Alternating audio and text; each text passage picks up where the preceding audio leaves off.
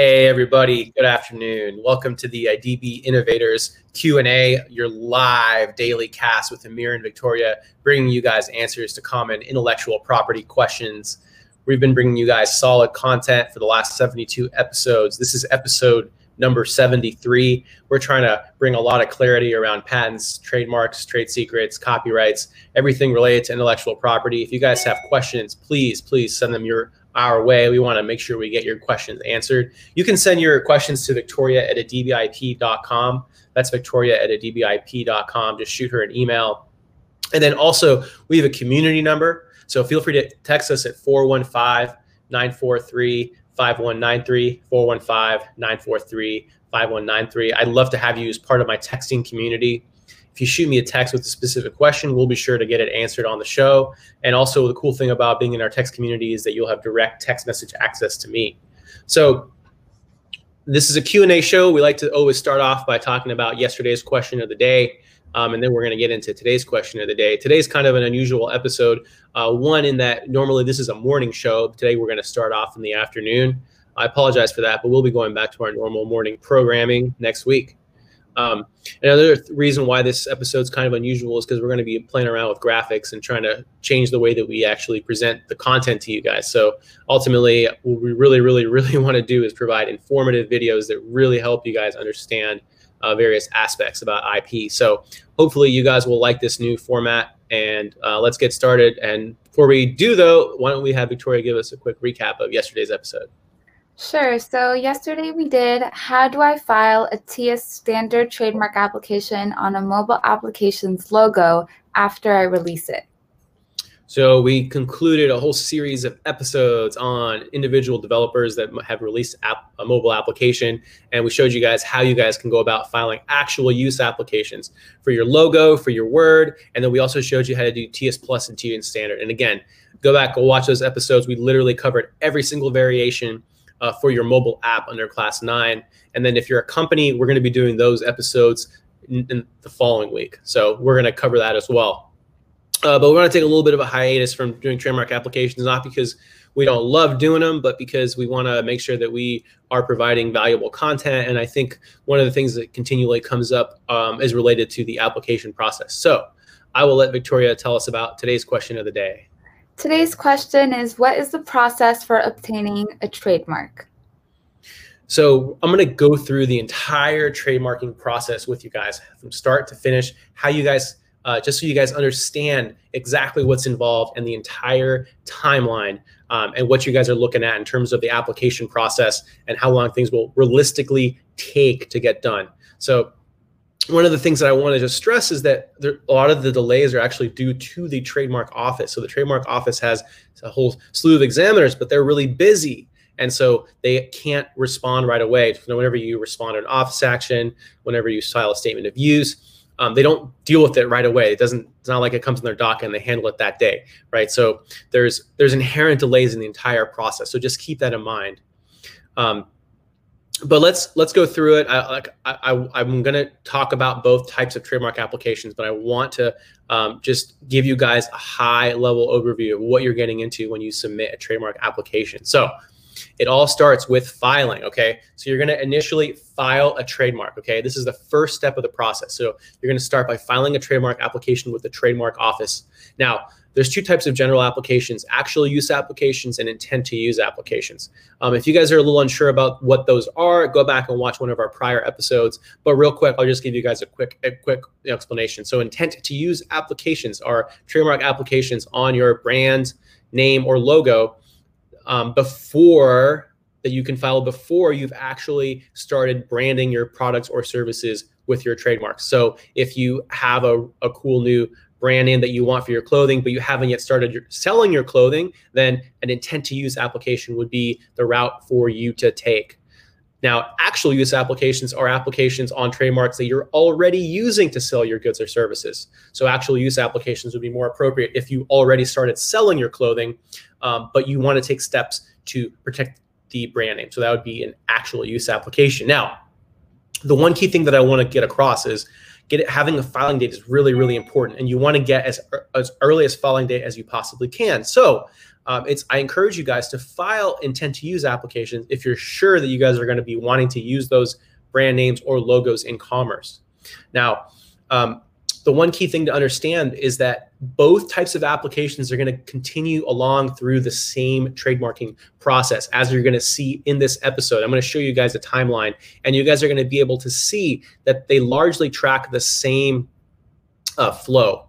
So as I said before, there's two types. There's actual use applications and intent to use applications. For actual use applications, you're going to have to include the owner information, the mark, and a specimen. So a specimen is proof that you're actually using the mark in commerce. So in the case of clothing, as I've said, you would submit, for example, labels, for example, the back tag, for example, on the back of a shirt that actually shows the brand name on the shirt. Okay.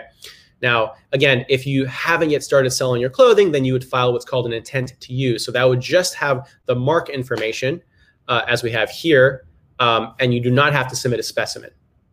All right, so those are the two types of applications. So once you file, what happens? Well, after you file, there's a delay. It takes about 3 months, okay? But in about 3 months, your application is assigned to a trademark examiner, okay? So once it's assigned to an examiner, this is when the examiner is actually going to start reviewing your application and move the application forward in terms of figuring out whether or not you can possibly register the mark, okay? So again, it takes about 3 months, and it's going to be after you initially file the application. So at the 3-month mark, it's assigned an examiner, and the examiner is going to do a few things. So it's going to, oh, sorry, went backwards here. So they're going to do an analysis. They're going to do a likelihood of confusion analysis, and the way they do that is they search. Okay, so they do a search on the trademark database to find other similar marks that might be in the same class of goods or services as you. Okay. They also search for other formalities, for example, merely descriptive. So if the mark that you're applying for merely describes the goods and services that you're selling, then you're going to get a merely descriptive rejection. Okay, so they do this examination. They see if it is if you would be lawfully entitled to have a registered trademark for your brand. Okay. Now they also, if you filed a Section 1A, they're also going to review the specimen, and if there are any issues with the specimen, then they're going to raise them. And then possibly they might require that you disclaim certain parts of your mark. So this is just by the way, this is just a quick, brief overview of some of the common issues that we've seen trademark examiners raise. There's a lot more, but these are the most common, I would say, and probably more than likely the ones that 90% of you are going to be dealing with if you do file a trademark application. Hopefully not, though. Hopefully not. Hopefully you don't have any of these issues and your trademark application just flies right through.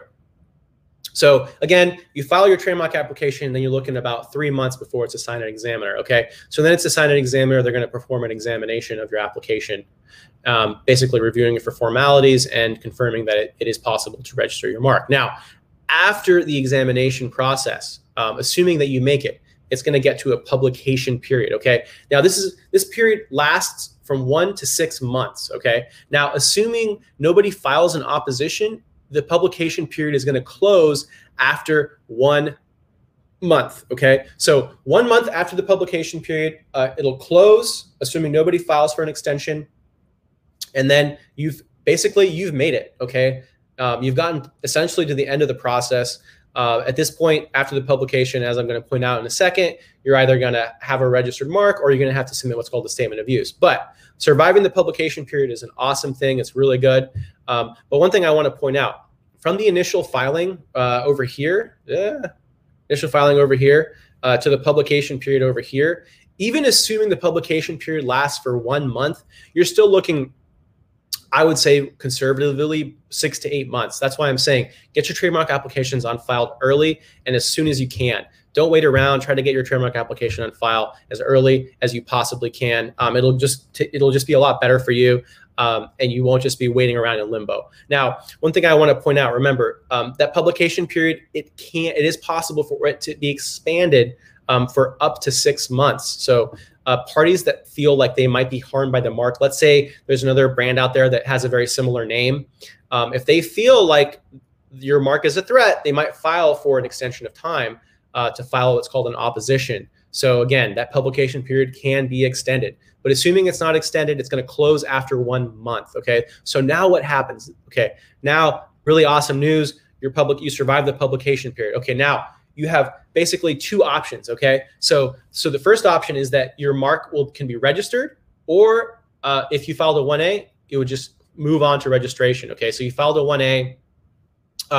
Your mark's going to be registered in the Federal Register. Okay, this is a really good result. This is one of the nice things about going directly under Section 1A, is that right after publication, your mark is registered in the Federal Register. Okay, now let's say you did not file a Section 1A application, which a lot of you are not going to do, and that's okay. But you do have to file a statement of use. All right, so if you filed a Section 1B application, if you filed an intent to use application, you're going to get what's called a notice of allowance. Okay, now with a Section 1B application, what that means is you're not done. Okay, you are not done. You do not yet have a registered mark. However, it's really good because you survived publication.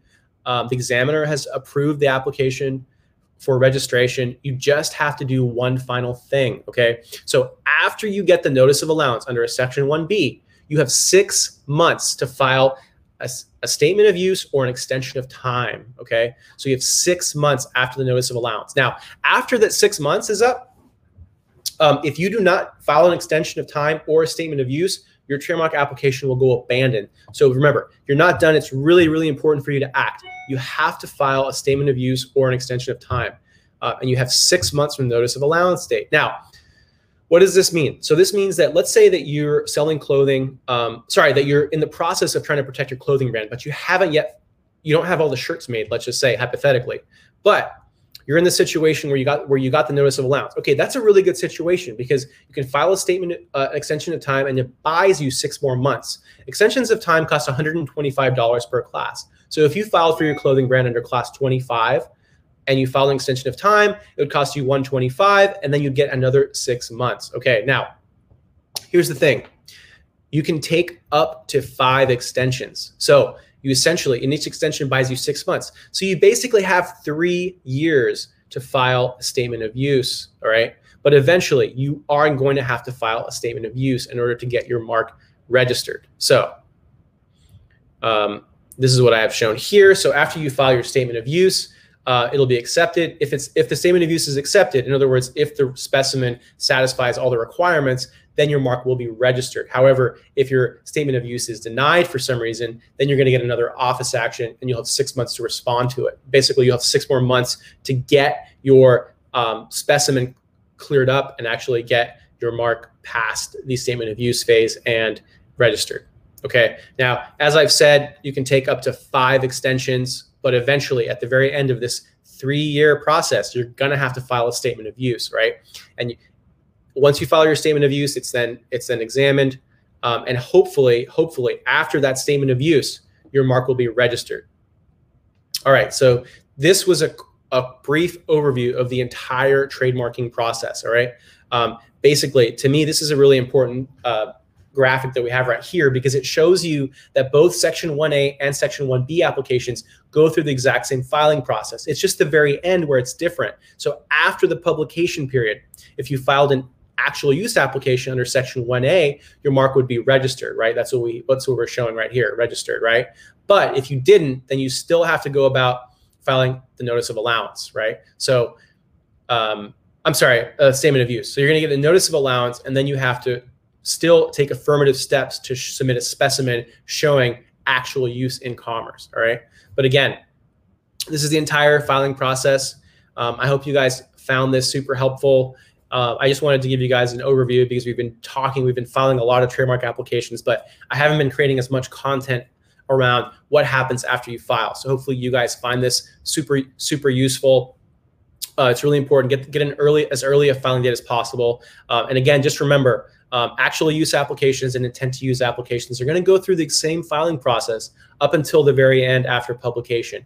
And then the actual use applications, you're done, got your registered mark, all set to go. But intent to use applications still require you to file a statement of use. And again, you've got 6 months. You can take up to 5 extensions. Each extension is going to be $125 per class. And then at the end, you're eventually going to have to submit a statement of use. And if it's accepted, then your mark will be registered.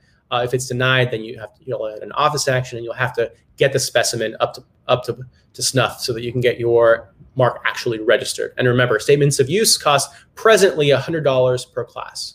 So I just wanted to thank everybody. Thank you for watching. Please join our community, 415-943-5193, 415-943-5193. I'd love to have you guys part of our text community. I hope you guys have found this content super valuable and useful. If you guys have specific questions, just text them to us. We'll get your questions answered on the show. Thanks, Victoria. This is episode 73, and I'm super excited to see you guys on Monday, hopefully in the morning for our regularly scheduled programming. We'll do episode 74. So have a great weekend.